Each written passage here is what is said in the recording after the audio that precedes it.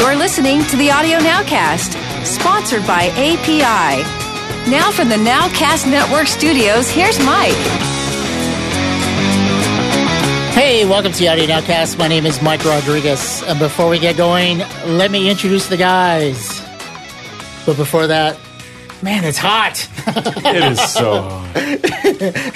I mean, all you guys, you're all hot, but it is like physically hot in here. So if we sound like we're a little tired. Outside, it's 90 degrees and it's 8 p.m., which is highly unusual. Yeah, and inside, it's like 100 degrees. Yeah. So we're doing the show from Phoenix. This is LA. Over here on my right, we've got the one and only Bobby Osinski. Hey, Mike. Hey, everybody. And next to him, we've got, hey, welcome back, Scott. Welcome back. Hi, everybody. Across the table, we've got our good buddy, Nick Peck. Hello, Mike. Hello, gentlemen. Good to see you as always. And joining us from Austin, Jersey, York, Delphia, somewhere in there. The world traveler. Yeah, is our good buddy, Rob Arbiter, the Iron Man of the Audio Nowcast. Rob. Hello, everyone. It's better to just call it Parts Unknown. Okay, and where are you? I am in Austin, Texas. Austin. I bet you where it's 100 degrees and 100% humidity. Okay. Lots of fun. Now you win. Yeah. No. But I've been looking on the weather, and I thought it was a mistake. It said it was 92 degrees out there right now. I thought that was wrong. Oh, no. Apparently it's not. It's not. And actually, it's a cooling trend right now. Yeah. It was worse earlier. It was 109 where I was today. 112 where we were. It's supposed to be worse on Thursday here in LA. I went out Indian to Summer of Pain. Last weekend, the hottest weekend of the year, and what did I do? I decided to go out to Palm Desert. Oh my goodness, it was 109. At night, we walked outside, and it's 102. 102 at night. That's like a ripoff, right? At 102, you expect to look up and see the sun, but nope. Hey, today we have a really special guest joining us on the Audio Nowcast.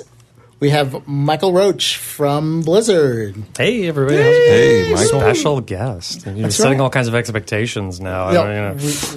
We are. A lot of expectations, especially for my level 41 Tauren Hunter. But I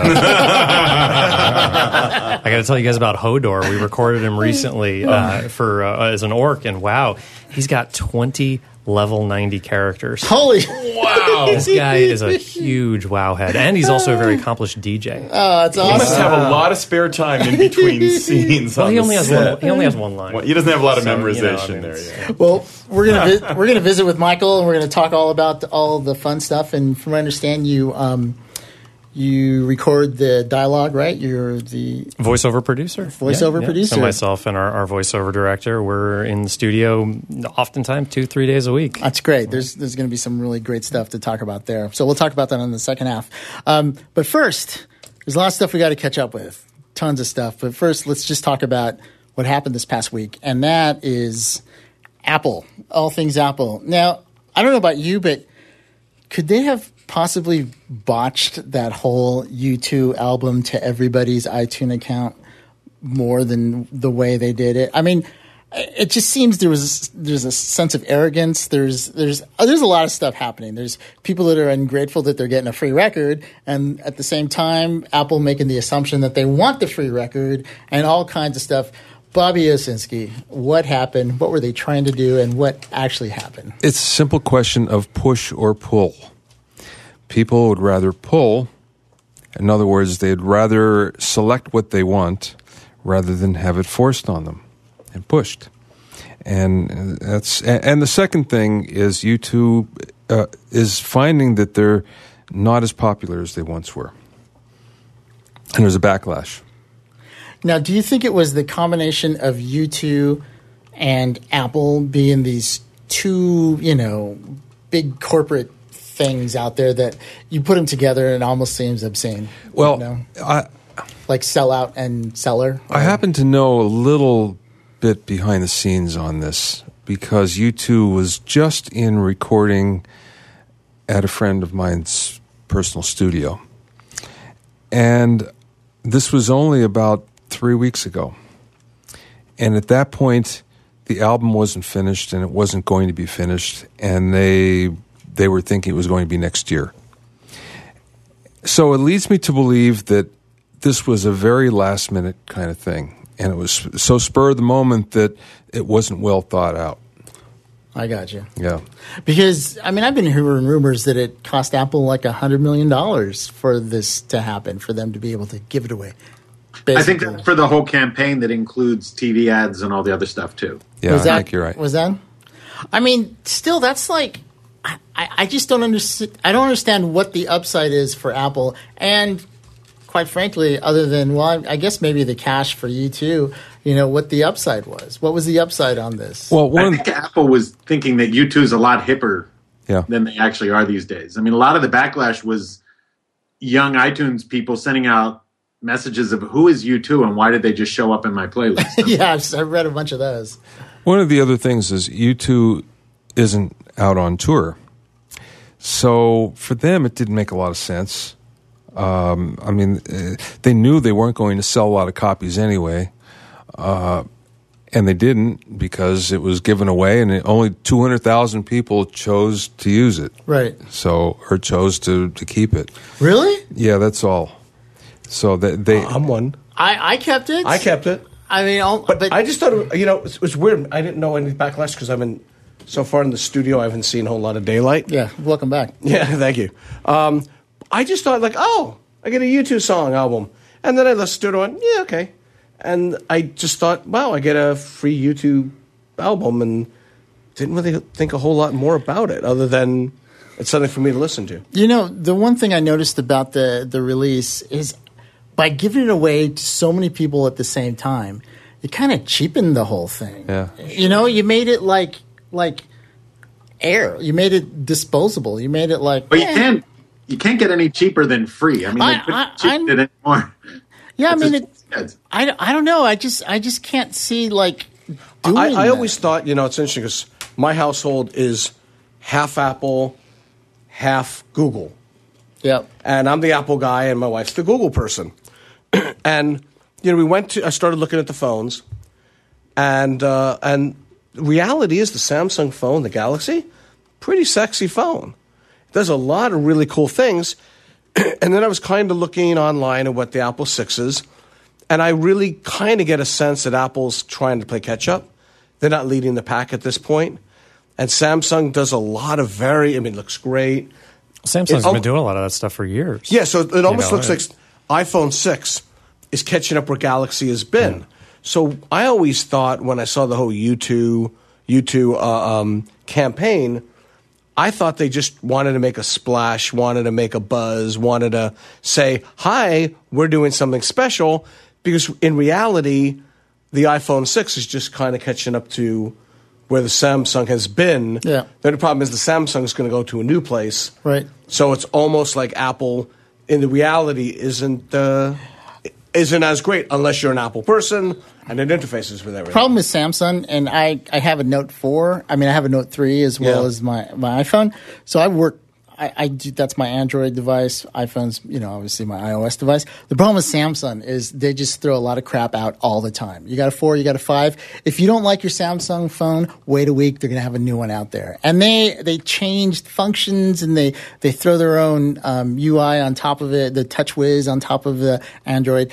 Samsung has its own set of problems, but their hardware has always been really phenomenal. It's always been really great. I mean, the resolution on the Note 4 compared to the resolution on the 6 Plus, it's no contest. It's like, it's remarkably better by, I forgot what it is, like 4K or 3K resolution. 6 is better or Samsung? Samsung. I mean, that it's hasn't just stopped the screen.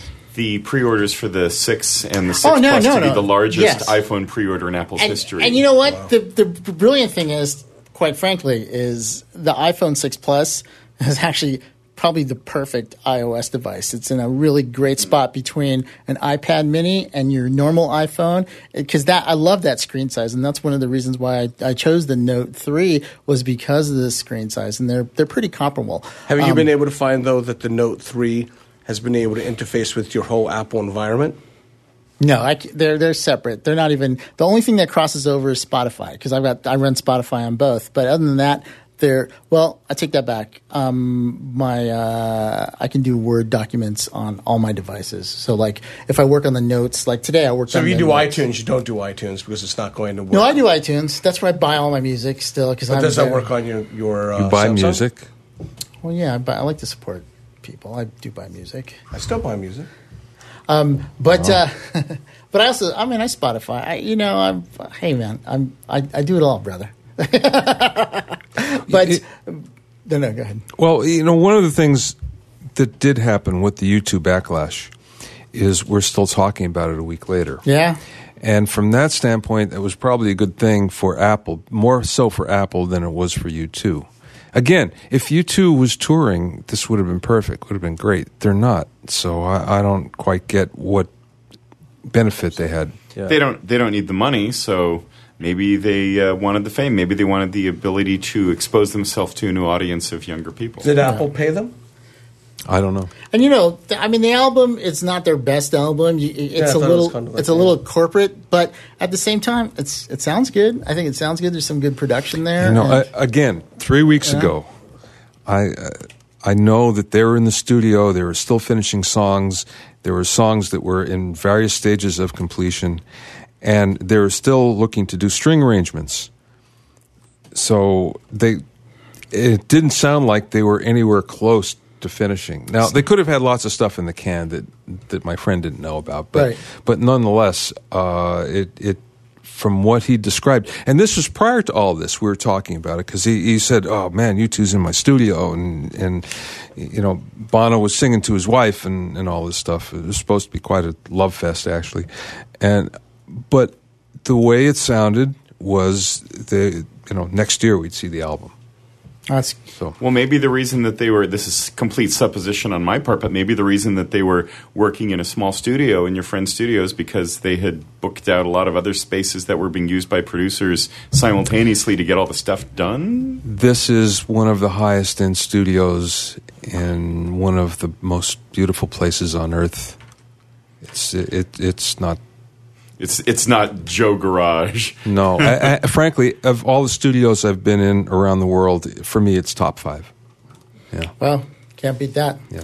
Well, anyhow, we'll have to see what the eventual fallout in all this is. And like you said, it didn't really hurt Apple, man. Their pre-sales, the iPhone 6 Plus, through the roof. You're going to see lines. People are already waiting in line over New York, and so they're going to sell a bunch of stuff. There's a 4-week wait. If you pre-order an iPhone 6 right now, it's a minimum of 4 weeks from the time that they ship before you get one, and that's only going to get longer. Well, Rob, I have a question. Exactly how many iPhone 6s do you think were sold because of the U2 $100 million campaign? Well, no, wait a second. I think you have to clarify that. Because of the $100 million campaign or the U2 portion of that? Okay, the YouTube. Well, a lot of the ads a lot of the press is saying the whole YouTube thing with all the TV and everything that it's generating was the $100 million. But okay, just let's say YouTube was $10 million.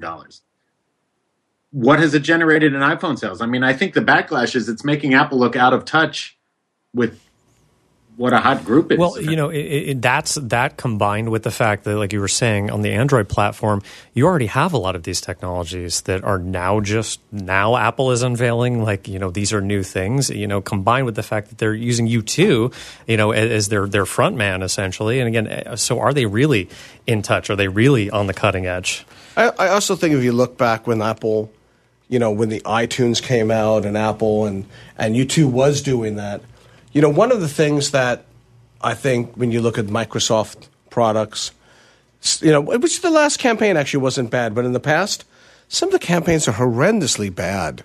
So one of the things that Apple's always been actually really good at, whether it's, back to the old Ridley Scott days of the film, was great marketing, great exposure. Hip advertising. Hip advertising. It's a party and all that. And I do believe they said, well, it did it with iTunes in the day. And all of a sudden, let's just do it again. And my guess is they're probably friendly and they liked it. And U2 of their age is probably still huge. And they said, yeah, let's do that. Now, the other possibility is that was the demographic they were going after. Right. And they didn't care about anything else. Well, it's true, too. And it could have been, this is an expensive phone. We're going to go after these people first, and then it'll go top down. Yeah, because you know what? The 30 to 50, 30 to 60. Yeah. You know? Yep. And if you look at the song that they led with, Phil Ramone, it's like that could be true. So we'll see. Right. We're going to move off this after Rob says something really quick. Just something really quick is that keep in mind that Apple has a long, long, long history of not being first at things, but waiting to see what everybody else is doing and then doing it themselves and often doing it better. So that tradition doesn't change here. And it's true that they're doing a lot of things that others have been doing, but they're going to end up learning from other people's mistakes, and they'll end up doing them as well or better in their own ecosystem. And it's just, that's nothing new for Apple, and they've been very successful with it. Yep. The other thing that about the Apple event that kind of strikes me as being interesting, and especially for its implications, is what's going to happen with the iWatch. The iWatch, to me, is going to be something that I think is really, it's the big question mark, because it's kind of boring right now, but I'm telling, my guess is if Steve Jobs had been around, he would have looked at that iWatch and said, that's a nice prototype, bring it back to me when it's half as thick. That's probably true too. But here's the thing that the other thing that happens with some of Apple stuff is you kind of grow into it. You grew into the iPhone. You kind of grew into a lot of these. I'm just curious. I'm not going to run out and buy one. I usually chase applications before I chase the hardware, except the iPhone. It's true. But did you order one? No, the watch or the no, iPhone? the phone, the 6. No, not yet. Okay. I'm not. I'm just. Okay. You know what? I've matured a little bit, and I don't have to be there the first day. Since 6 months ago. Huh? Yeah, that's right. But our little Mike is growing up. But I am curious about the iWatch and to see what's going to happen, especially when it comes to musical applications, because there's a lot of really cool things that you can do. Start and stop DJ things. Just all kinds of the pressure sensitivity. I mean, it's pretty cool what you can do right now on the iPad. It's, if you throw in an iPhone 6 Plus with this little watch that can communicate it, and who knows what's going to happen and what kind of cool things is going to happen. So you can play music on your watch as long as you have an iPhone in your pocket that's got the music. But you know what, though? I'm going to take it a different way. I mean, forgetting music, because not everything has to be what you think it is. I'm thinking just pure business. I'm on a dubbing stage. I'm in a meeting. We just had Michael and I had dinner. So what do? I take my phone out. I keep tapping it. It's a little rude, but I keep looking because guess what? That's my clock. Right. So now all of a sudden I get a phone call. I don't want to make a big thing of it. I look at it. I now have all this information rather than putting a phone bam on the table. Yep. Now all of a sudden I can do much more subtle business things. I can see and that. being able to multitask. Absolutely. In ways that go like, why you? Because if I take out with a director and I put my phone on and I start looking at my phone, he's going to go, look, you're just wasting my time. Why are you on the phone? But the reality is, we always have to be in touch on the business side. That's cool. Rob, what were you going to say? I was going to say, I think also, we are an audio podcast, I realize, but to me, the game changer about the phone and the watch is actually the mobile payment stuff. I mean, yes, absolutely. The deals that Tim Cook arranged were definitely on the Steve Jobs level of amazing, because the only way a system like that works is if you get people to buy into it. And the deals that they're coming out of the chute with, the banks and merchants and stuff that are using it, that is a game changer. And that's probably the most significant thing about the phone and the watch in the long term. Yep. And I think it'll be good to see how it develops and where it goes. It may fail, but it may do really good. I'm going to leave it open. Go ahead. What were you going to say? Well, just to show you how deeply that cut, already I received a notice from my online payment gateway saying we're in on this program. Now, if they did that, and it's down to this level where it's down to the individual businessman, right. Right. I'd say that's a pretty significant inroads there that they made. And you know what? It's really, I'll tell you, look, if they solve that problem, and I think that's huge, because right before I went on vacation, I had an incident where a card got skimmed and people were buying gas. Yeah, I had the same thing across the San Gabriel Valley. So the bank calls up and says, were you buying? No, we weren't buying gas there. Blah blah blah. And then next thing you know it, we had to get had to get new cards and all kinds of stuff. So all that to say is that's actually a great way. I was going to say the thing that really excites me the most about Apple Pay, and the question that I have is, how long will it be before we don't actually need credit cards in our wallet? Which means rather than having a wallet, you could have a container for your iPhone that has a little bit of money for cash and for your driver's license, and you have one less thing that you're carrying around with you all the time. That'd be pretty cool. So basically the ad is lose the bulge? But wait, I kind of like having that little that pillow to lean against. Yeah. All right, well, if hey, you're listen, an artist.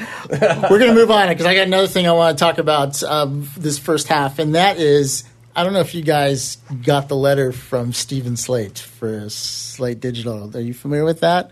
Where basically anybody who has any of his plugins, he sent out a letter essentially apologizing for not having the updates out for like FGS and some of his other plugins. And basically said that he got distracted and put his resources in other places. And now that they're going to focus 100% on getting these updates out. But I don't know about you guys. I don't know if anybody has any of the Slate Digital stuff, their FGX or any of that.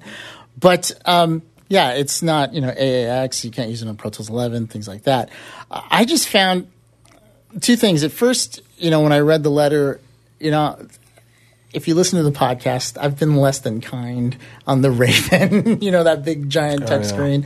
Although I will say the small one is kind of cool. I would definitely go with the small one's one. Interesting. The big one is ridiculous.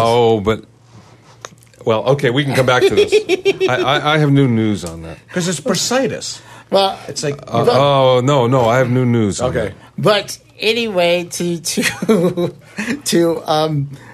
but the fact that he came out and realized that he overextended himself, because Slate Digital totally overextended themselves. If you look at what they've tried to do in the last couple of years with not only getting into the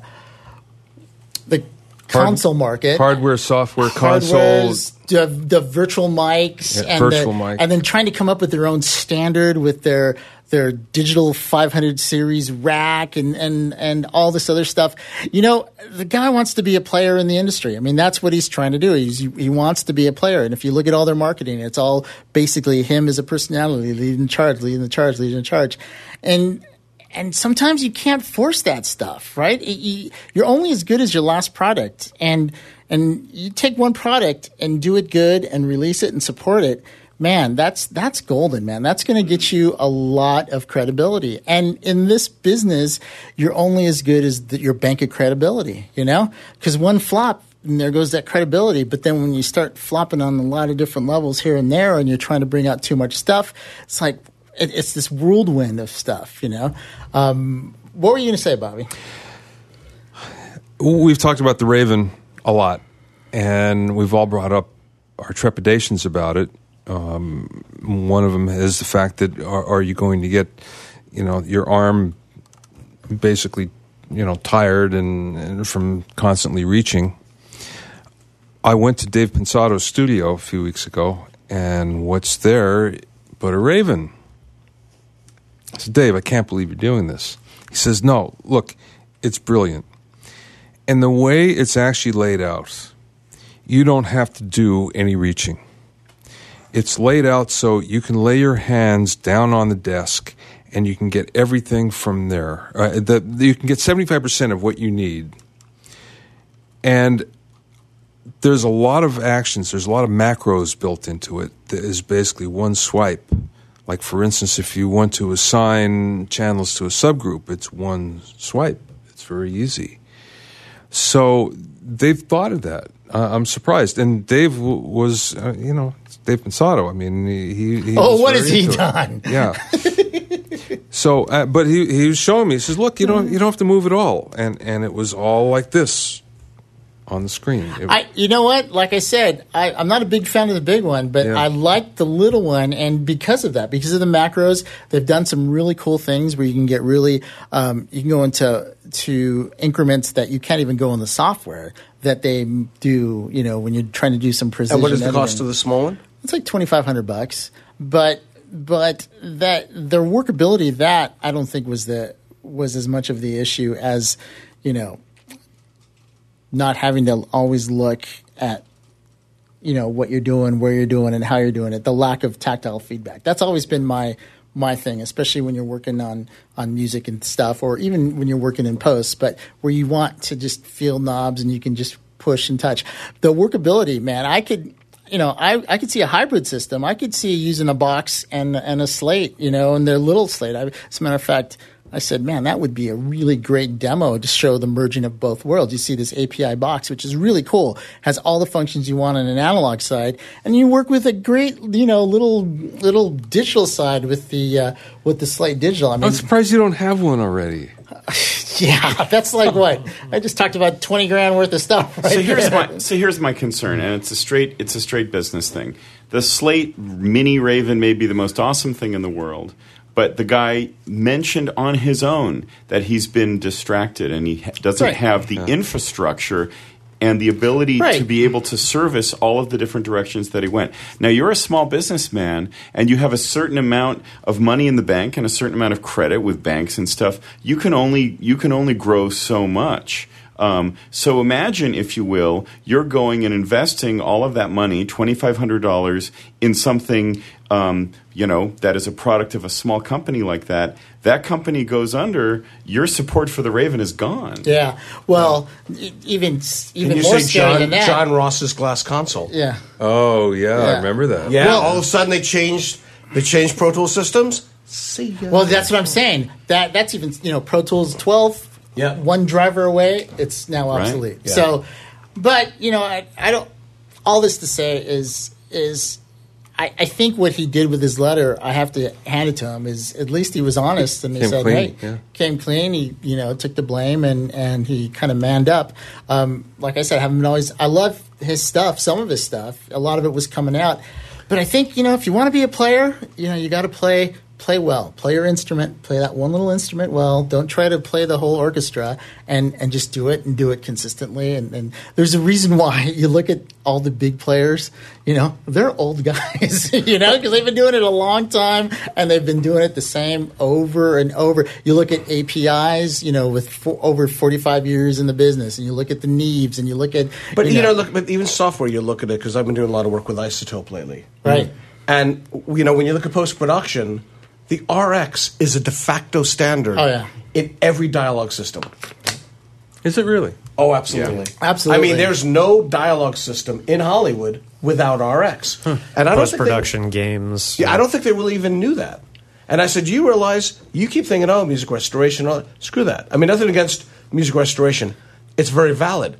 But there's a whole marketplace that is used on everything dialogue mixers, dialogue editors. Why? They've got dirty tracks, they got clip tracks, they got tracks with problems, and this is the one tool that elegantly and cost-effectively fix all of it. Yeah. And, they were like, whoa. Their dialogue cleanup, just that, they literally have a plugin. Spectral EQ. Spectral editing. That's it's called dialogue cleanup. It's like you put that on, boof. It like, even if you don't touch it, even if you just put it on, boom, it's going to do wonders for you. What does it clean up? It cleans up noise, hum. Literally. They also have a really good deverb that actually works really well. But there's spectral editing. So let's say all of a sudden we're doing a period piece, okay, and there's an airplane by, but I'm supposed to be in the horse era. Well, theoretically, you get rid of it. You can't use it. We got ADR. But now somebody says, I'm going to just highlight that airplane, make it go away, interpolate the difference. Boom, done. And it does it fast. It's Photoshop. Exactly. Well, the thing is, though, with the spectral editing, though, that's cool, but like Sony has layers, which kind of does the same. It's Photoshop. But you know what? But now you got to go out of Pro Tools. No, I understand. This is all within Pro Tools. It declips, distorts, denoises, I'll tell you, and spectral editing all in the box. I'll tell you, deverbs. And deverbs. The declipper is magic. It is literally... I like the spectral editor, but some of the other stuff, like the declipper, I get stuff all the time that's recorded where it's clipping. It's clipping. It's just tabletopped, right? You run the declipper on it.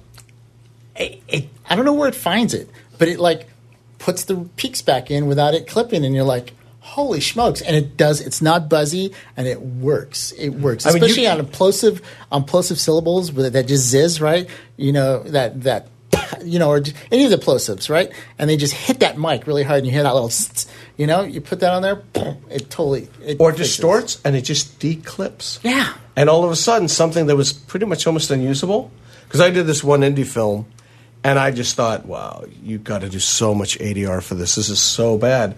And I said, all right, let me really give this stuff a run for its money. And I did this right before Pacific Rim. And, it's like when you first succeed, try not to show your amazement. And I was just like, my jaw was so far open. I was like, and it works, and it works. And there were things that I'm like, I can't imagine what I would have done without this program. And to be honest, between RX and I think Waves WNS, yeah, God, you can do a lot.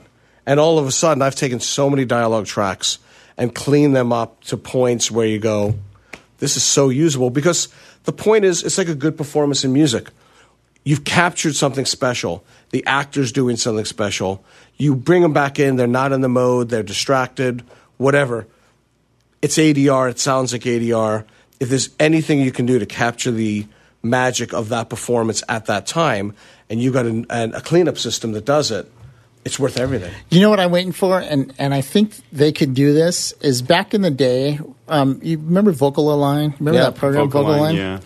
It was made by Synchro Arts, I think was the name of it. Yep. They had this program where you could feed it like a second of fill, and it would generate... You feed it like a second of tone, and it would generate like 10 seconds of tone based on that particular footprint. And man, but without it just looping and loop. They basically they use a little bit of random chaos on the background because it's all random anyhow, and it would fill out like 10 seconds. So you give it 1 second, but you need 10 seconds, but you only have the little tail end of a take. You feed it in, boom. I mean, it's like granular synthesis, right? And I think, man, if Isotope, and I bet you they could do that because their software is so good. If they can bring that out in a version of like RX5 or something, literally that would solve 99% of a dialogue editor's headaches right there. Alex Westner at Isotope, are you listening right now? Are you hearing this? Backfill is such a huge thing. Well, you got tone matching now, and they've got a lot of interesting... But to be able to generate that stuff. Sorry, do you use RX over at Blizzard? Yeah, absolutely. Yeah, a ton. I mean, it's just in any dialogue situation. I mean, some days you'll just have actors that they're just especially clicky, and the declicker in Isotope works like a dream. Yes. You use it for wet mouths. Yeah, our editors, that's one of their go-to tools. Yeah. It's all my dialogue guys at Disney use it too. Yeah. Well, hey, listen, we're gonna take a break, and when we come back. I'm going to talk to you about another program, Scott, that I'm the last person in America to use this program, but I'll tell you what that is on the other side. All right, so we're going to take a break, and we'll pick it up on the other side. You're listening to the Audio Nowcast, sponsored by API and Westwave Audio. Have a question for the panel? Would you like to be a guest on the Audio Nowcast and live in the LA area? Email us at audio@nowcastnetwork.com.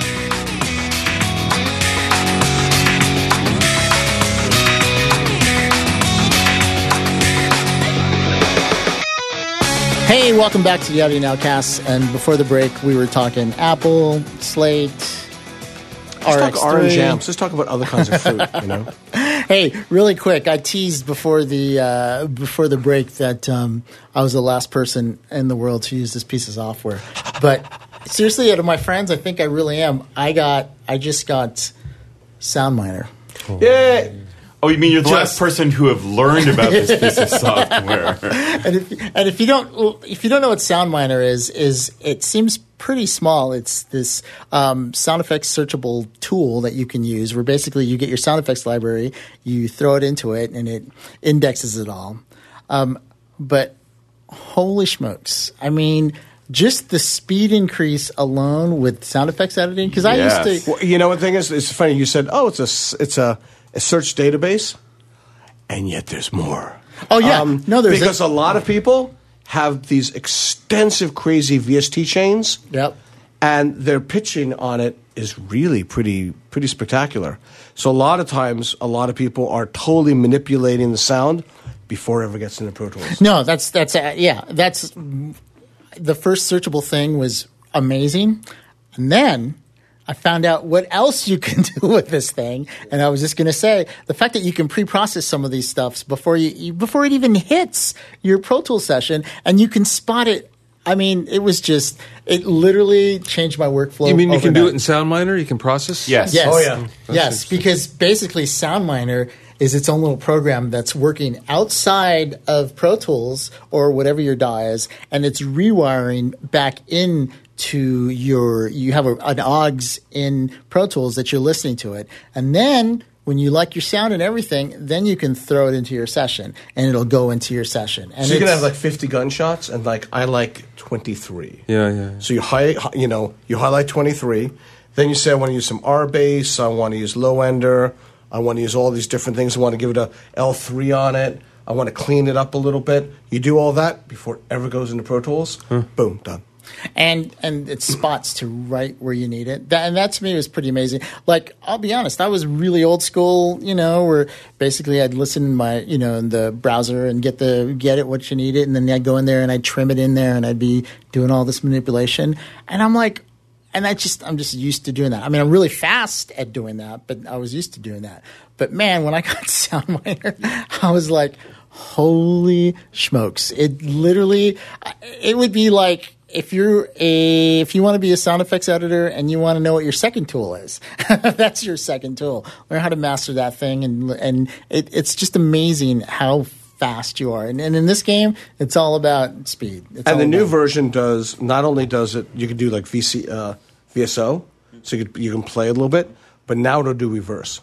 Wow! So you can reverse it, process it, put it in, and it's fast. I mean, it's interesting. I used to. 1,000 years ago, I used to have a Hybrid Arts 8-app system, which was kind of like SoundForge. What was great about it, though, was I built it into the Waveframe that I had, because all of a sudden you would take it, and it was so fast in manipulating audio like SoundForge that you would go just get what you wanted, manipulate it, go through the outboard gear into the system, and you were already there. So now you didn't have to do the automation, do the processing. You can just come up with that great sound from the get-go. And not only that, it's already libraried. So yeah, SoundMiner, it's amazing. I recommend it. I feel dumb for not doing it, but there's a lot of tools out there. And SoundMiner, by the way, is not the only sound effects librarian. There's NetMix. Right. There's a couple of others that are out there, but SoundMiner has really emerged as being the de facto standard for post people that I know for sure. And I can see why. And also really music editors. Yes. It works just as well for music libraries as it does for sound effects libraries. Especially if you put the metadata in it. Right. That's a very important thing. So let's say, for example, Bobby, you've got your whole music library of different things that you've done over the years, and you want to be able to access them to be able to get things quickly. So you can grab all of them. You can literally grab the folders on your Macintosh, right?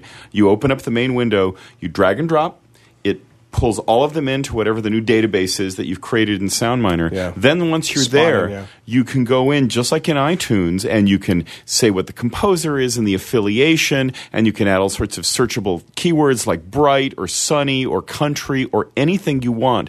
Once you're done with that, you take all that data. There's a button that says, export metadata. You've now all of a sudden taken all of that data and you've exported it into the broadcast wave header of all of your files, which means if you were ever to lose the database, or you were to take that file and take it somewhere else and drag it into somebody else's librarian, all of that metadata is preserved, and it immediately comes into the database as a result. So you no longer need that database file itself. And another thing that happens in big companies, when I was at SoundLux, you'd have 80, 90 editors, right, over years. Well, it keeps track of what people liked and when they downloaded it. So what happens is, it's like the favorites, they come up top. So you're trying to do something really fast, the first 25 or 30 are everybody's favorite, because everybody used it for an element. So instead of, because sometimes you'll look and you'll go, oh, crap, 2,500 choices. I don't want to hear 2,500 choices. But then you look at the first 100, and that's what everybody's really loved. Yeah. So now all of a sudden, the good stuff's on top.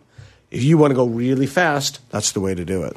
Yeah, it's a great tool. I recommend it, and yeah, I can't say enough good things about that. And look, we all have our workflows, and we're all used to certain things. I mean, I worked one way, and I actually got this a little bit ago, but I haven't seen you, Scott, so that's why I wanted to talk about it, because I know you were a big user of it. And you know, it's never too late to change. Yeah. It's never too late to adapt. And in this business, adapt or die. So, you know, you got to keep moving. You got to go faster, better, faster, better. SoundMiner is great, and I've been using it for years. However, my issue with it is that never mind. Don't ruin it's the greatest software ever. The issue that I have with SoundMiner is that its user interface is completely distinct on its own. It hasn't followed like OS 10 guidelines. It doesn't look like it's part of OS 10, and it doesn't look like it's an extension of Pro Tools. It's its own thing. Oh, that's true. Cares? I care because you have to spend a lot of time you have to rememorize all the keystrokes. Yeah, and not to standardize to other things. There are things like that. But does that mean that when they Pro Tools 11, they got to keep changing the keystrokes? Understood.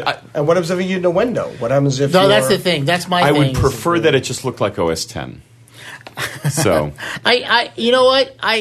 There's a validity in that because it's not as intuitive. Right. If you were a Mac person, it's not like you could use the program without looking at the manual. The learning curve is higher, and there's a million menu items. I mean, the thing really so I could grew up use with Alpha Micro, so it sucks. Yeah, but all I'm saying is it could use a UI scrub to make it look a little bit more modern. I still think it's awesome. But you know what? If the only thing it needs is a new suit, look, that's fine. I'd be tempted. I haven't used it that way, but even Michael about even using it for dialogue sorting, so you have understand of who was recorded, where was recorded, what mic. Tag it with all the information that you've got. Where it was recorded, when it was recorded. And then, so this way, whether it's legal, SAG, issues, or even Q sheet issues, all of a sudden, there's your list of everything that was used. All right, we're going to move on because we got a lot of stuff to cover.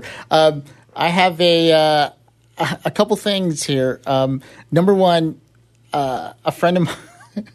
I was working at a mix with a friend of mine and over at his studio, and this will just be really quick, but it's a really good tip and a really good hint for people. I went over there one time. We mixed something. It was loud. It sounded great. It was awesome. And then I went over there again to work on a couple little tweaks on it, and it sounded a little weak. It didn't quite sound the same. And I was like, I couldn't understand why it didn't sound the same. And it was the exact same session. Well, it turns out that basically the levels in the room he had adjusted, and he tweaked things, and he tweaked the sub a little bit and tweaked there. And so then fine, we went over. That's fine, no problem. Okay, get it back to where you liked it. Boom. Went over there again, and it sounds different. And this guy is changing the levels in his room. I mean, just your regular work reference levels. Now, and I just want to stress, look, when you mix, one of the simplest things to do is to know your room. But know your room at a specific level, right? Do like a mix level. And every time you mix, that's your comfort level that you want to mix at. Now, true, you want to reference at different levels. You want to see what it sounds like with a little low, things like that. But there should be a point where you can come in and consistently have like, boom, so that you know, wow, the bass is really sticking out, because you get to learn your room at that particular level. You just know it. It's like, it's always on, 7. I always mix to 7. Like if you're in post-production, you're mixing it like minus 79, bigger rooms are minus 85, things like that.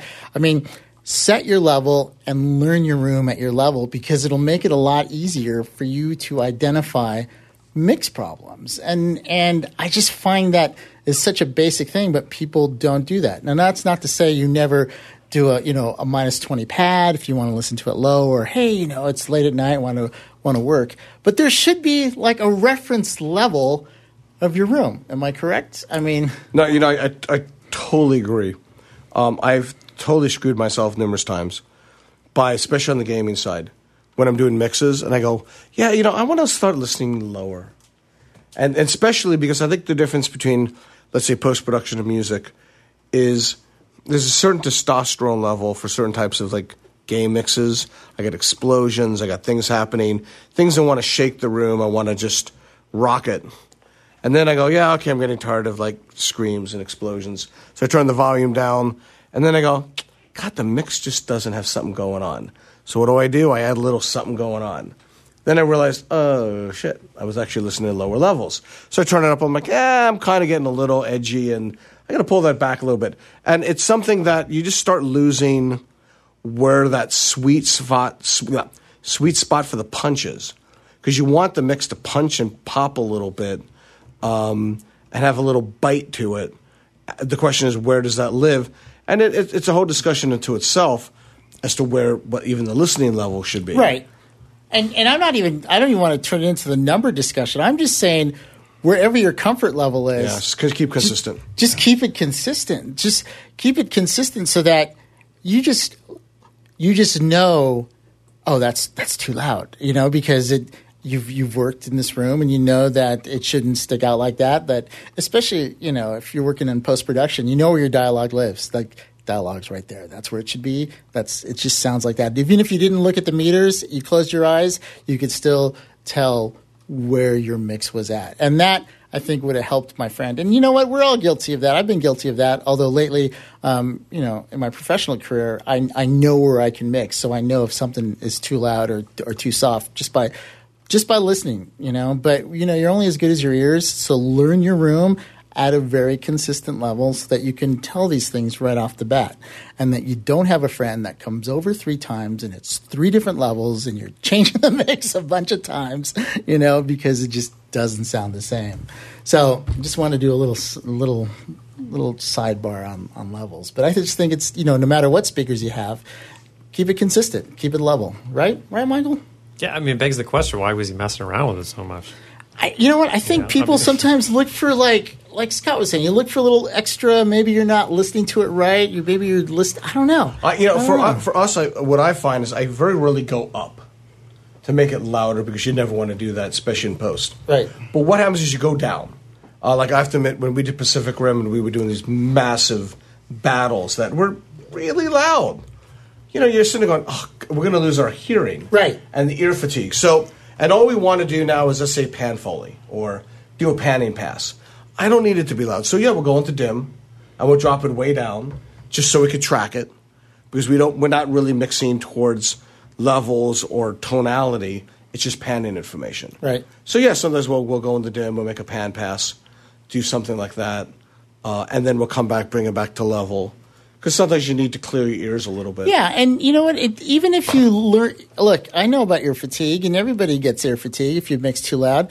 So, work at a certain level. But if you need to go down, then go down to level. But you should be able to hear your room and know your room. You should be able to know your room in not even your room, whatever your mix environment is. Because I understand not everybody has a room to mix in. Sometimes you're mixing in, your bedroom or whatever.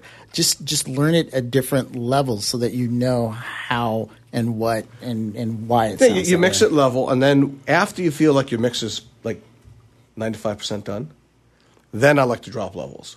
Then I like to I'll even take a speaker, put it on the floor. Just anything to put it in my laptop. I now want to hear it in many different levels, and I want to see, without any low end enhancements, how does this thing play? Right. And then you go, oh, look at that. That relationship isn't the same. Yeah, just consistency.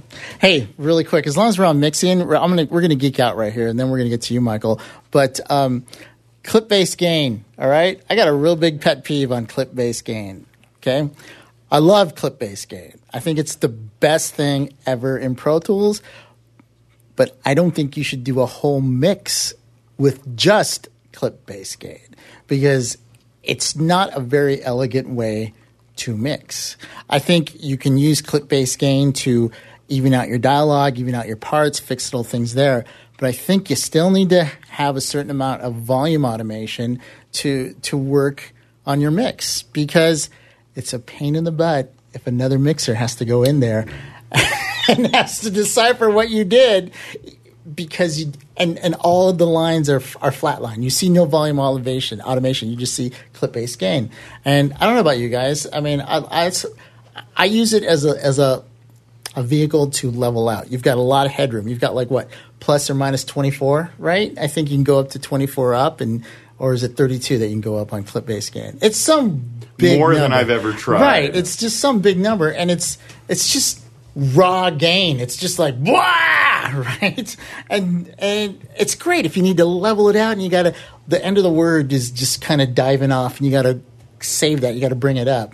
But then when it comes time to kind of blend everything together, you want to do that with your faders. You want to do that with your augs. You want to do that on a bigger level because it'll allow you to blend a little bit more elegantly. I mean, that's just me. Am I wrong? Am I off my rocker? I don't think you're off your rocker. I think that any time that you are talking about a workflow in which you're sharing your work with somebody else down the line, you need to be able to give them all of the communication you possibly can so that they can succeed at their part. So let's say that, I were creating a premix of sound design premix, and then I was going to send it off to a sound effects mixer or somebody else on the stage who wasn't me and I'm not there, right? It's completely useless for them to be able to just see a whole series of, sound effect stems. I mean, you can see somewhat because of the clip gain affects the size of the waveform within Pro Tools, so you get some idea about where things are. But it's not telegraphing to you what it was that my original intention was in terms of creating a premix. That being able to do it with automation data absolutely would, because I could go and look at it and say, oh, look, you can see what he did. He moved it up here, and he did a crescendo there, and he brought it down. I'm just going to grab that area. I understand his intention, and I'm going to bring it down to EB instead. And I just think when you're bringing up your gain with clip-based gain, you're not only bringing up the volume of your actual waveform, you're bringing up that noise floor right with you. That noise is coming up right with you. And I don't know. I just think it's good to even stuff out with, but when it's time to mix, you want to mix with the faders. You want to use a little bit of volume automation. What do you think, Rob? I mean, I'll just add, I agree it's more for fixes than mixes, but another byproduct of doing a mix where you do too many things in clip gain, especially when you're bringing up gain, is when you hand that session off to other people, it makes it very easy to hand them a session where it looks like the faders are down, yet everything seems to be clipping.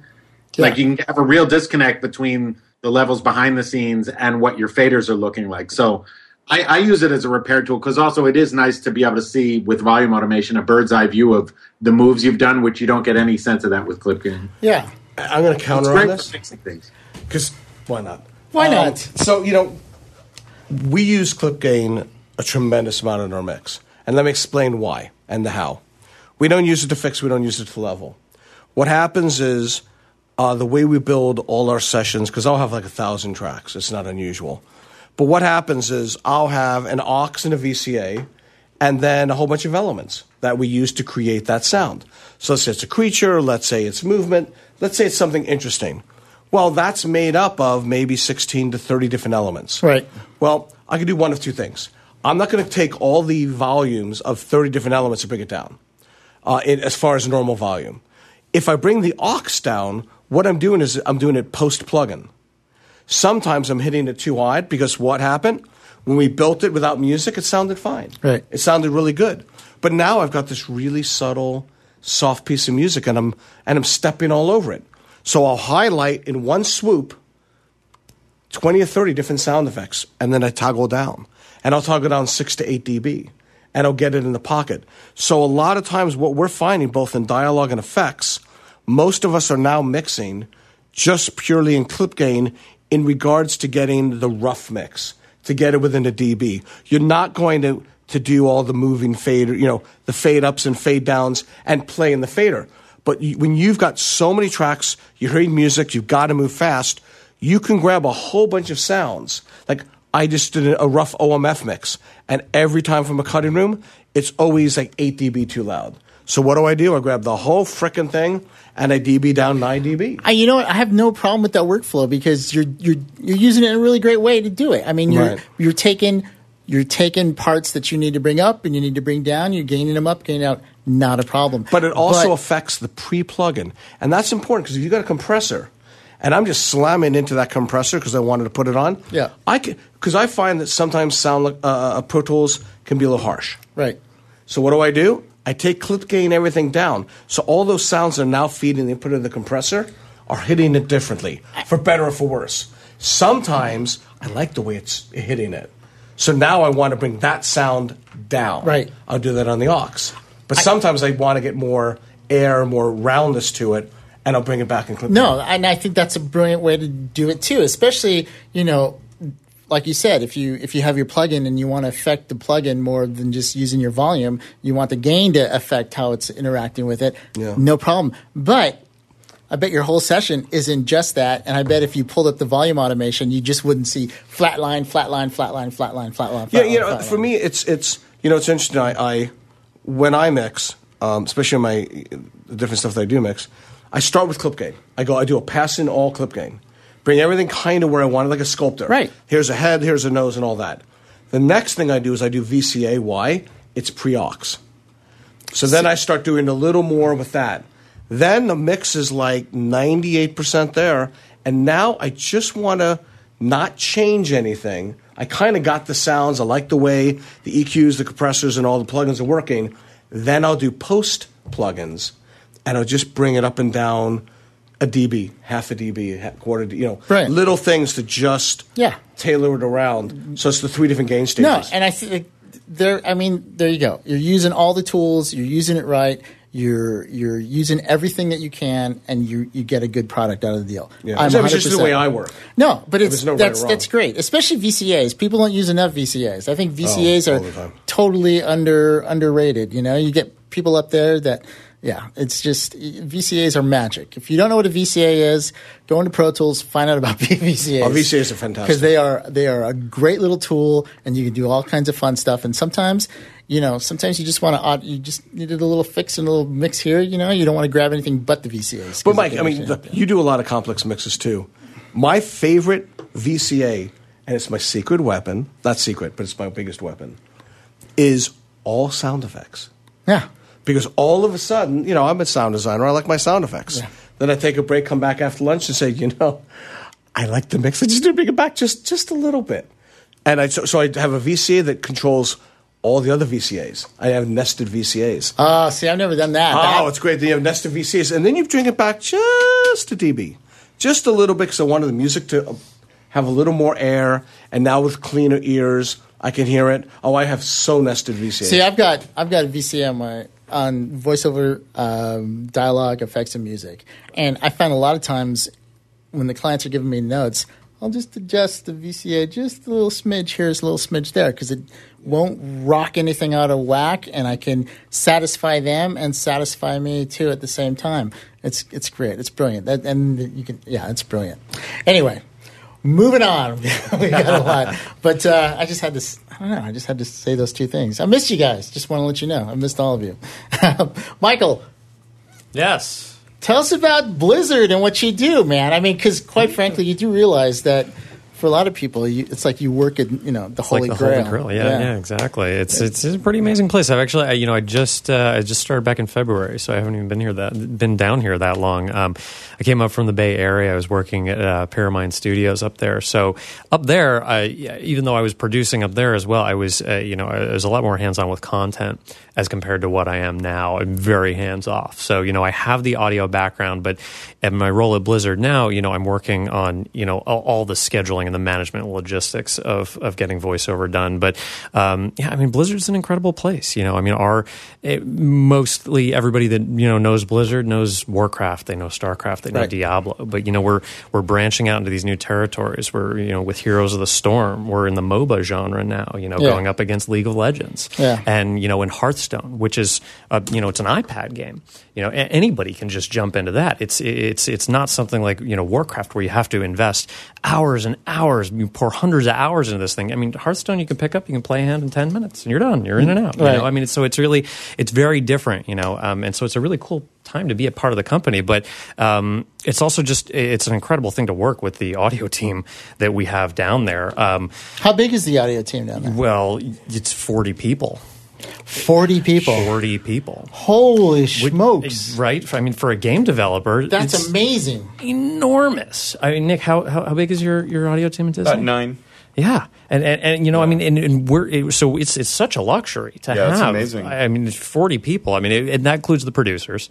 So there are 8 producers, and then there's a lot of sound designers. There's our audio director Russell Brower, our production director, and our voiceover director Andrea Toyes, who I work with really closely. And this whole year is just this just coming off an insanely busy summer. I mean, we're getting ready to ship the new Warlords of Draenor expansion for World of Warcraft. Yeah. That's going to be huge.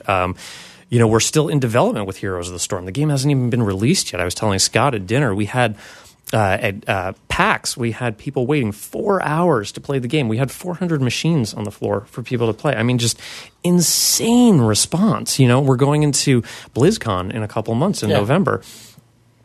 Tickets, there's 24,000 tickets, I think, sold out in 8 minutes. Wow. It's just craziness. So it's still... World of Warcraft still has that kind of momentum. I mean, it's still just... it's still the top-grossing MMO in the world year after year. Yeah. How old is that? How old is it again? This is the 10th anniversary. Yeah. 10th anniversary. We're actually getting 10th anniversary jackets as our holiday gift this year. Wow. But yeah, this year at BlizzCon is actually going to be really cool because we're celebrating the 10th anniversary of Warcraft. We're releasing the new expansion, and the main stage of BlizzCon is televised on DirecTV. So last year was like 4.5 million people tuned in on DirecTV to watch, in addition to the 24,000 people that were there. We also have a voiceover stage, which isn't broadcast on DirecTV, but for the people that are there, we have a number of panels where we bring voice actors that we work with on to talk about the characters that they created and that experience of being in the studio, of getting to know the lore. And some of our actors, it's amazing. They'll get in the booth and they'll know more about our lore than we do. Wow. They'll geek out in a way that we're just like, see, that's why we hire you. I mean, it's a real treat to be working with, not only incredibly talented people, but, just people that know our games and are as passionate as we are. Because one of the things about Blizzard is anybody who goes to work there has to love the games and has to be really into the games. Right. So when we have actors who have that kind of, level of nerd that we do, it definitely geeks us out. That's awesome. So, what's your day like? Like, how many characters, how many lines do you guys try to get down in an hour? Things like that. I mean, is it? It depends on the project. With something like Hearthstone, it's card trading game. So it's super fast. It's super light. There are a ton of characters with really few lines. In our last expansion, we had 60 different characters, but they only had 3 lines apiece. Wow. So it's just in and out. Bang, bang, bang. We can probably do 8 of those in an hour, if we were really hustling. Right, you have to do a lot of casting and booking to get all of those different talents. Well, that's and the thing is, it's a challenge from the production side. It's also a challenge on the design side. Once it gets to Peter Steinbach, who's our voiceover designer, we had a conversation very early on when I got there, and he was saying how, if you give me 5 characters with 100 lines, that's a lot easier than if you give me 100 characters with 5 lines, because you have to go through and you have to create a new process and a new, channel. Is he batch processing? He is, yeah. Yeah, but again, as you move from character to character, it's and some things like we have an orc template. I mean, there are a couple of orcs in Warcraft, so we have a starting point, but nonetheless, it's still about crafting them, about making them different, adjusting it to the person's voice, right? Getting it to sit just right in the. Do you know some of the tools that he uses? Does he use like Dehumanizer, or does he use? There's a lot of stuff. I mean, I know he's using a lot of low ender and pitch and time. There's the GRM tools. He uses some Isotope, but that's more our editors. Once it gets to Peter, I mean, everything's edited, so he's doing more of the design. He's got the whole Wave suite and everything. Right. When it comes to other. I know I don't know all the specific tools, again, because I'm more on the production side than I am on the design side now, for better or worse. But there's a lot, like in StarCraft, we have a ton of, time-based effects going on, reverse reverbs, delays to really give it that, spacey alien kind of feel. So, So, and it's different from game to game. You know, I mean, you're not going to get that kind of processing in, you know, Diablo. Right. You know, you have some of the demons that get more of that, but, you know, there are plenty of human characters in there too, and a lot of those chains are simpler. So, you know, it just depends from game to game how his workload kind of shakes out. Now, when all these characters do you record them exclusively there, or do you ISDN any of the characters, things like that? Oh, we work with actors all over the world. I was telling Scott earlier, we worked with a couple actors in the UK recently. And we patch in actors from New York. We have actors up in San Francisco. You know, again, I haven't been at the company that long, but I know they've worked with actors, you know, where they've flown them in from other places too. Now, let me ask you a question, because I do a lot of ISDN sessions. Have you ever had a session where you've had, you know, it's been ISDN and what they're sending you is just utter crap? I mean, it's either the mic is horrible or they've got the gain stages set up wrong or anything like that. I mean, have you ever come across situations where you've had to either stop and ask them to fix stuff or actually tell them, you know, we can't do this here? Because you guys got to, especially your dialogue, because it's just so out there and it's just so exposed, you know? Yeah, you know, we always ask the studio to send us the files that they're actually recording on their end. And a lot of times, you know, it's just a connection issue. So what they're getting in the studio is probably clean. Right. So sometimes we can deal with it, but sometimes, you know, the monitoring situation is just so bad that we need to stop and make some adjustments and start over, because we just can't even listen to it like that. It's, you know, the other day we had an actor on the ISDN, and then we had writers patching in.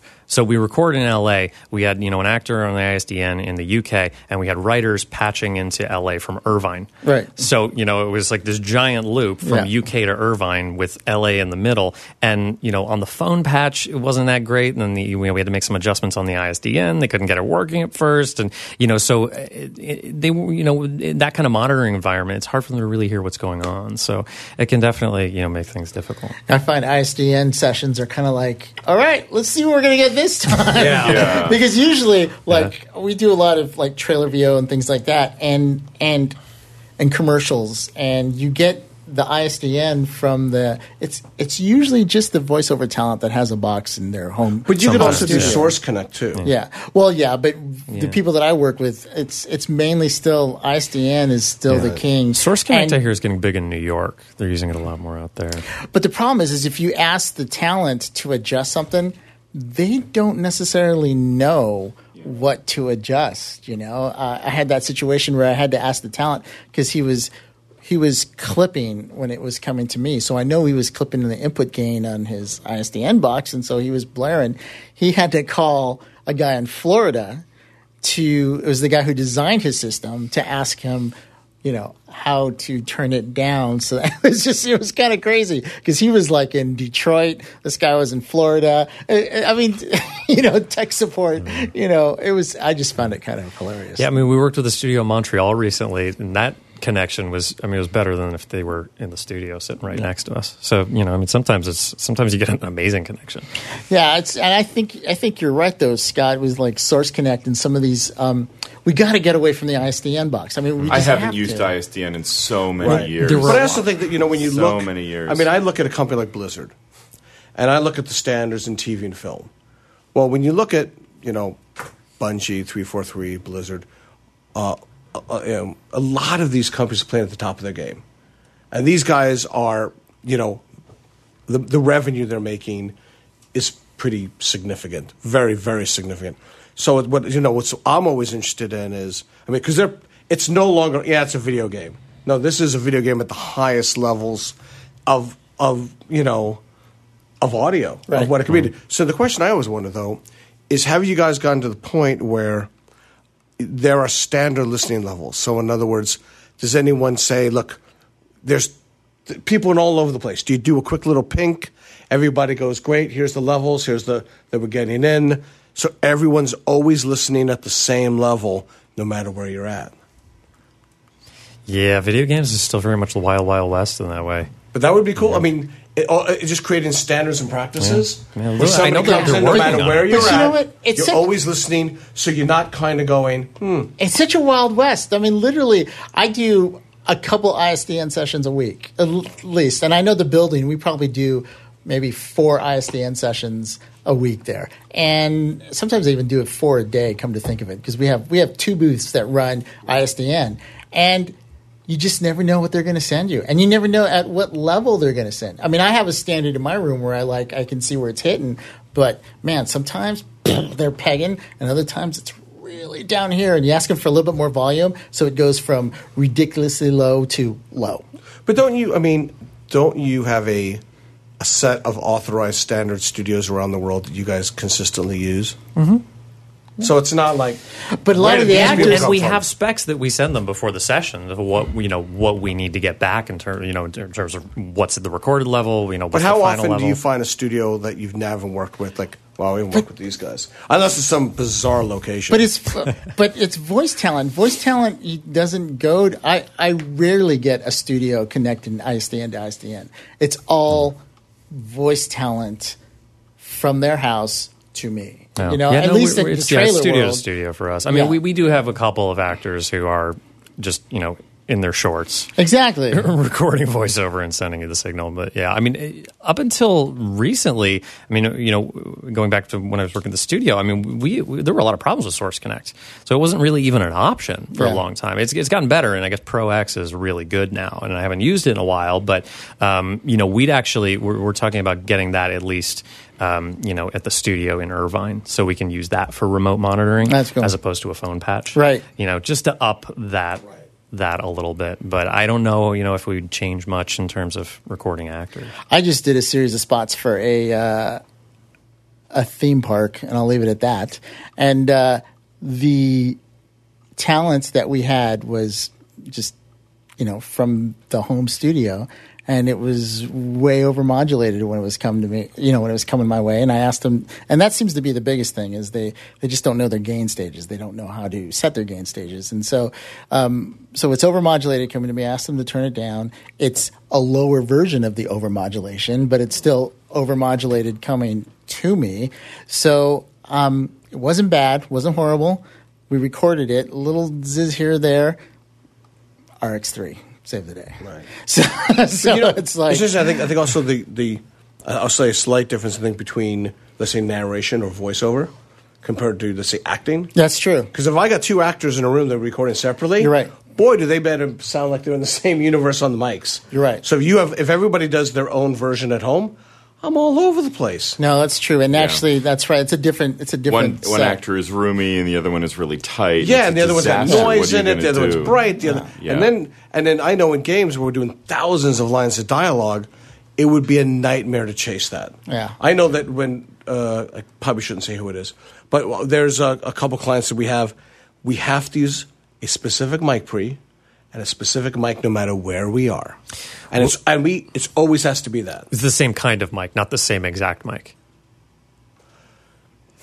If we go back to the same actor for pickups, same mic. Because there's a woman, our cinematics production director. She used to work for DreamWorks, and she used to work in dialogue for them, and she would have to carry the mic, the same mic, everywhere that they went to record dialogue, to just get that same consistency. You know what? And that's not wrong. There's nothing wrong with that, not man. At all. I wish more and more standards were like that, because there is a lot to recording the voice. I mean, the difference between a good performance and a great performance sometimes could come down to how much you hear of that voice, what you hear on the growl and the attack and the back. I mean, it's just. It really adds a lot by the quality of your recording. And we would do stuff like same room, same recordist, same mic pre, the exact same, because it was done in LA, so we could, rather than, hey, you know what? We're not available. Let's go over here. No. Because they want to make sure they got that right sound, because if they're inserting a line, they just don't want to draw any attention to itself. Yeah. We've standardized, basically over the years, me and my dialogue team, we have 2 or 3 studios here in the Valley that we love and that we use over and over and over again. And then, we have certain talent. There's a Disney talent in London. Right. And, people are connecting into the sessions at 6 a.m. They're not at work. they're listening at home on their phones, but because of the fact that we have such a great relationship with that recording studio, it's not this person doing it in their own home studio. They're doing it at a recording studio. Yeah. We know that the dialogue itself is going to be completely standardized to the way that we expect, and it always comes that way. Especially, I would imagine, with the icon. I mean, your product is your voices. Yep. I mean, your voices are your product, and I know that if they sounded just a little different, then people would know and letters would fly. And, Mommy, Daddy, that's not... That's not Mickey. There are special recipes for how to do Chip and Dale. Yeah. There are special things, Donald Duck. There's it's an incredible legacy, and it's an awe-inspiring responsibility. If I think about it too much, I get terrified. Well, we're going to have to start wrapping this up, but I'll tell you what, a really amazing dialogue editor is worth their weight in gold. Oh, yeah.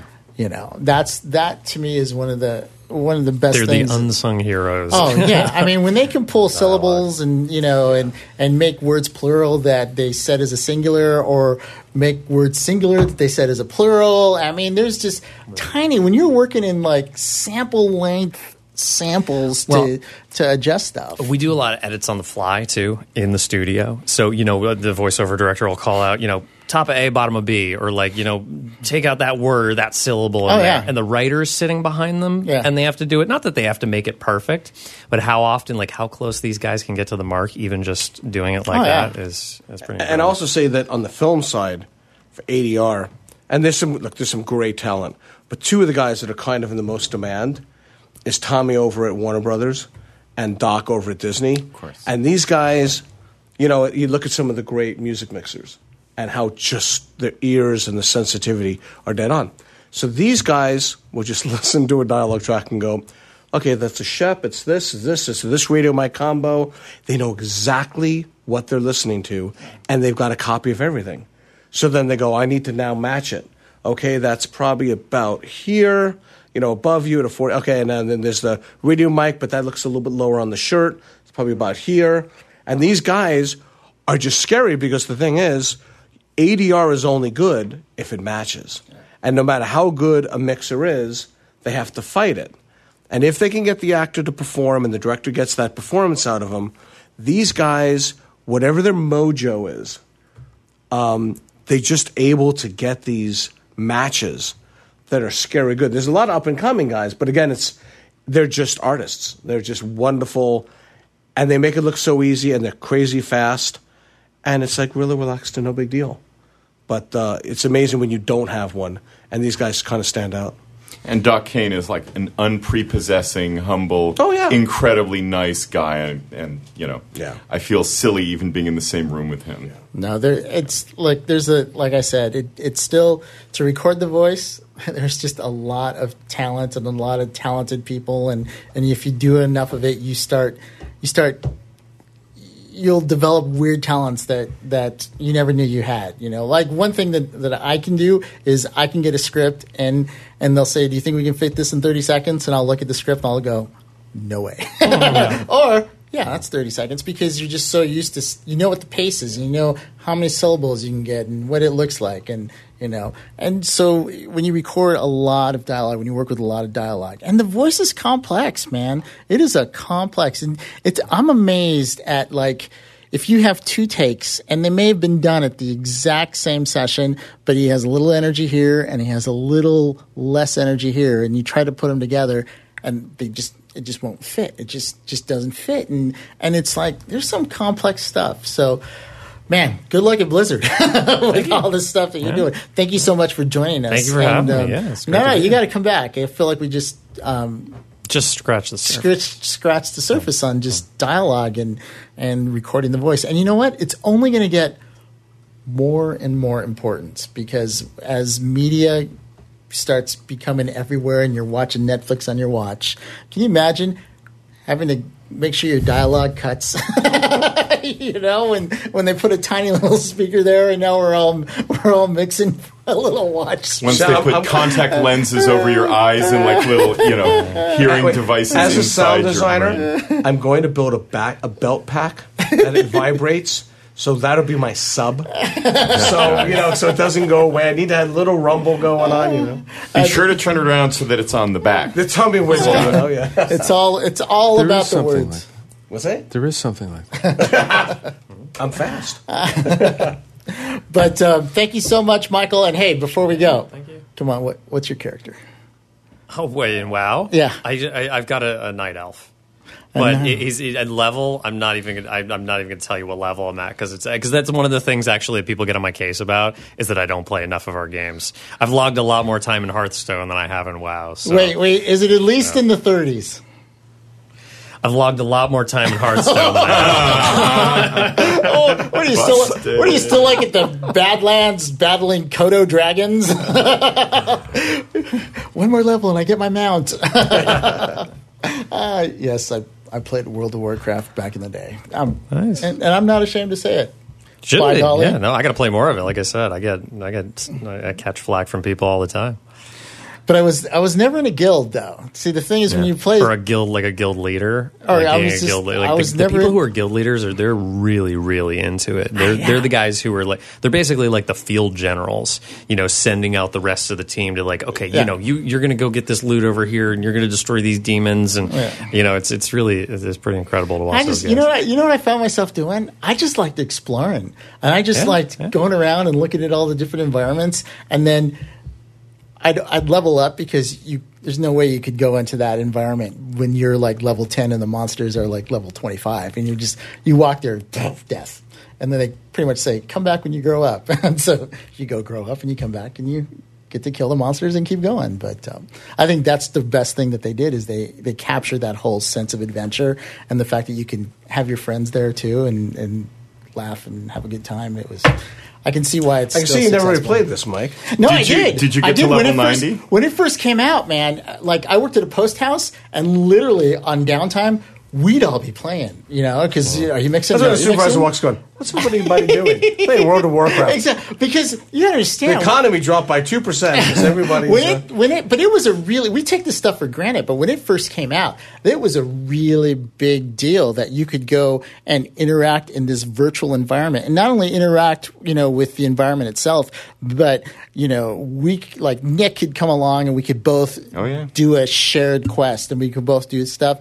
And then inside the game, it had its own economy, and it really broke ground on a lot of levels. But we used to play where my brother was the tank and I was the magic user. There you go. And exactly. every Sunday night at 7:00 or whatever, we would sit down and it would be 3 hours of us just romping around. That's right. It's great. It's really fun. It's a very nice social thing along those lines. Yeah, I mean, and I grew out of it, but it's fun to I know if I ever wanted to go back, I'd have my little Tauren hunter there with its pet. That's a good thing about a hunter, is you could stand back and you send the pet in to do all the dirty work. You still get all the experience exactly. points for it. This is Mike going far is afield. geeking out. Hey, look, I am an equal opportunity geek, okay?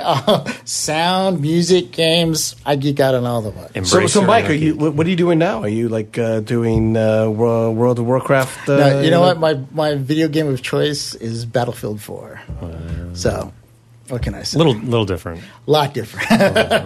All right. Well, hey, listen. Thank you so much, Michael, for joining us. This is really great. And awesome. Before we go, anybody have anything they want to talk about that they were working on or are working on? I've been doing an unbelievable amount of work in Logic Pro 10. Wow. Lately, it's fantastic. We'll get into it. We've talked about it on the show a couple of times before. I am probably spending as much time inside of Logic as I am inside of Pro Tools now. I think that this new version is absolutely fantastic, and anyone who's out there who is interested in learning about it, I discovered a whole series of tutorials on YouTube, totally free, from a guy named Music Tech Help Guy. He's done like 60 videos, bit by bit, showing you exactly how to use Logic Pro 10. And if you want to learn the program very well, I recommend going out and checking that stuff out. That's awesome. And we'll have to talk about Logic, especially version 10, because I've heard a lot of really good things. I haven't been back to Logic in a while, so it'd be cool to kind of check it out again. Rob, how about you? You working on anything fun, exciting? You can talk to us? I love the way you segue to me after Logic. That's but I think Logic's fine for people who haven't found the software that's better. But, I will say the segue here, though, is I am in Austin right now, and I was actually here a couple weeks ago, and I linked up with our old friend Bill Burgess, speaking of Logic. Nice! And we went out for some good Austin, Texas barbecue, and we had a really nice night. I'm probably going to see him again later this week. That's awesome. So he told me to send his regards to everybody, and he thinks about us, and he does listen to the podcast. So here's a shout out to Bill. And Bill, when Rob's back, you're going to have to Skype in. Yeah, that'd be really good, actually. Yep. So that's Bill and your mom. So that's two. All right, so we've got two listeners. And I'll just say, for me in Austin, things are going great with The Misses. That's the band that I'm down here producing and working with, and they did a TV appearance this morning in Austin, so that's why I'm down here now. And they're playing another show at the beginning of next week, and then I will be back in LA for another visit. I was there, was it a week or two ago? I got to see Scott. I was there for a very short time, but I am planning to come back and spend some more time. But everything with the band is going great, and you'll have a lot more announcements about that coming up. Yeah, brother, because we've got next week, right? We're going to go to dinner or something, right? That is true. All right. Just confirm. And that would be made a lot easier by us being in the same city for a change. That's true. Scott, you've been working on some pretty cool things. I've been a little busy.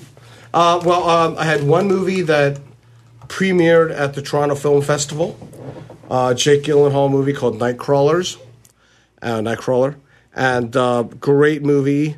It's a little more adult, like kind of Taxi Driver, and it's on News Gathering. Wonderful film by Danny Gilroy, who wrote Real Still and Bourne, the Bourne series, with brother Tony producing and the other brother John being the picture cutter. And that was fun, and that's starting to get a lot of buzz, and that comes out October 31st. And then for the family movie, Guillermo del Toro produces and Jorge directed a new animated movie by Fox called The Book of Life. Nice. And the animation's crazy good. The story's wonderful. And it's not as much a cutesy style.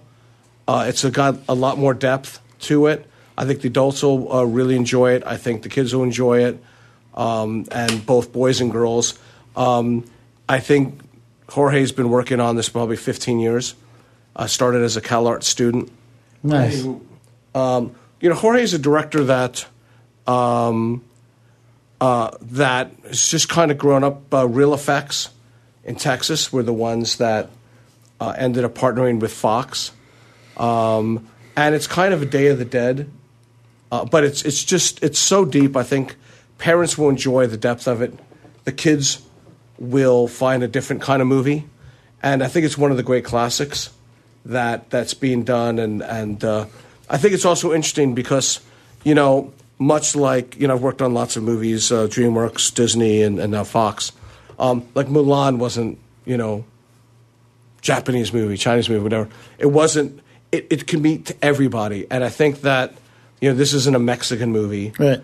It's a movie for everybody. But what's interesting is I'm curious to see how it goes internationally, because I think it's got a massive international appeal. And anyway, it's just a wonderful film that I was able to be part of, and I'm pretty excited. That comes out October 17th. Awesome. Looking forward to that. And it's good that we can see you now. Except you start another movie. As opposed to the emails. I can't make it. I'll be on stage. Yes, Rob. I also want to say, when I was back there last week, I did spend some time with Scott as part of his speaker shootout.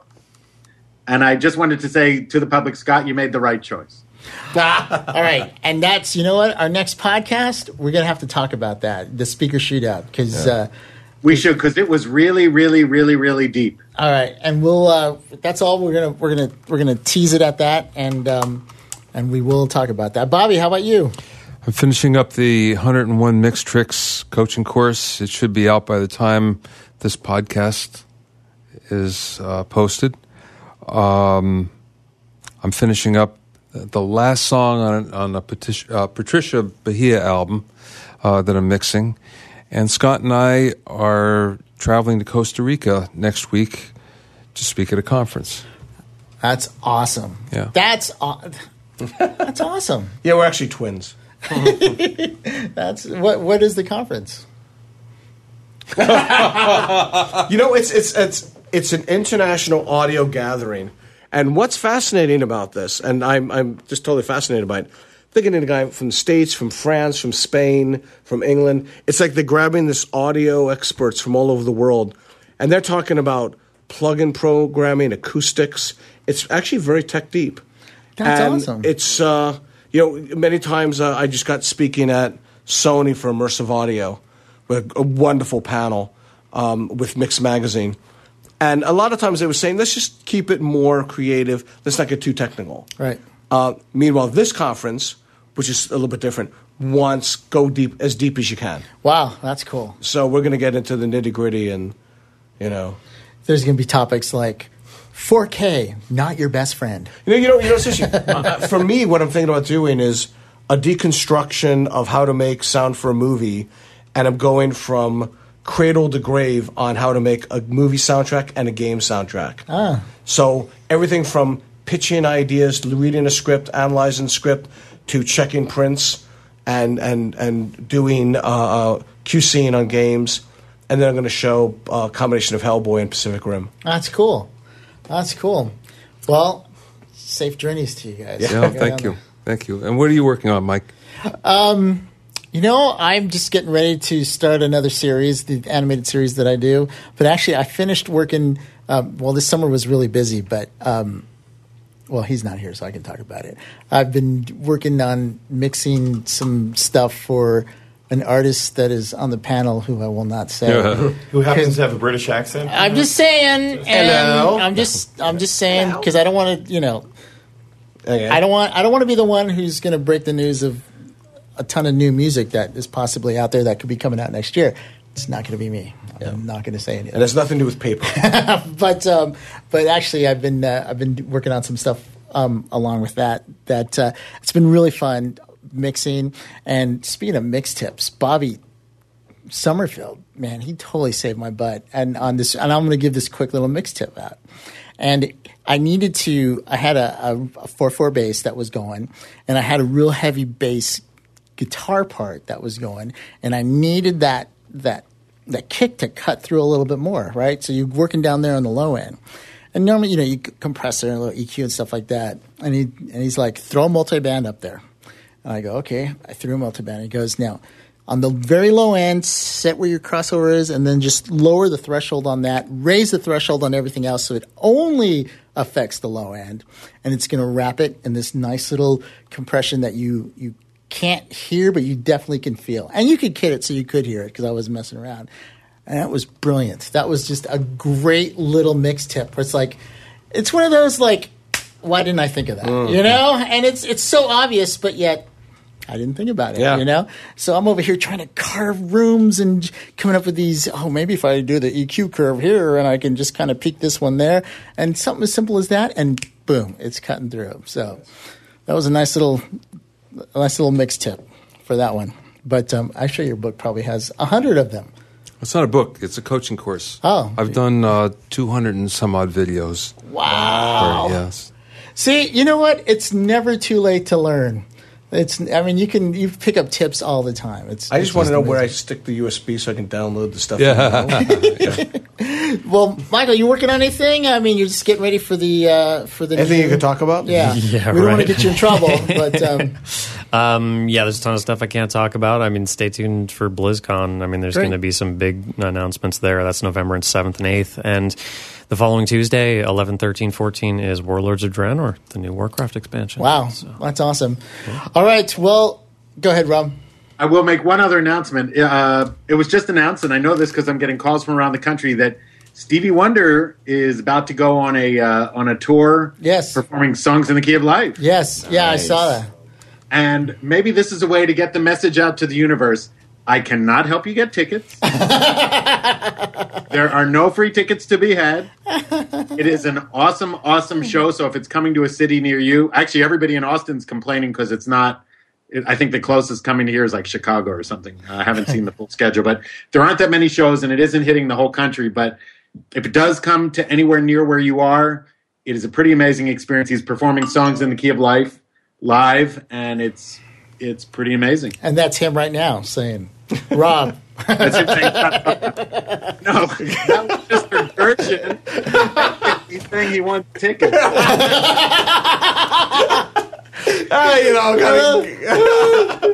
No tickets. Really? He was asking for tickets. He was asking for tickets. That is hilarious. That is hilarious. But it is going to be awesome. If you do happen to buy tickets, you will have a great time. That's wow.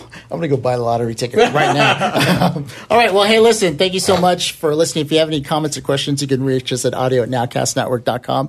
That's audio@nowcastnetwork.com. And I know the podcasts were kind of thin this summer. Everybody's really busy, but we're going to get back on a good two-week schedule, so we'll have the podcast more frequently. So it'll be really kind of cool, and there's some really great guests that we've got lined up. So stick around, just hang out with us. I apologize for the late postings, but better late than never, as I say. All right, from myself, we missed the summer, but you would never know it right now in California. I know, huh? All right, well, for myself and all the guys, thank you so much for listening, and we'll catch you next time.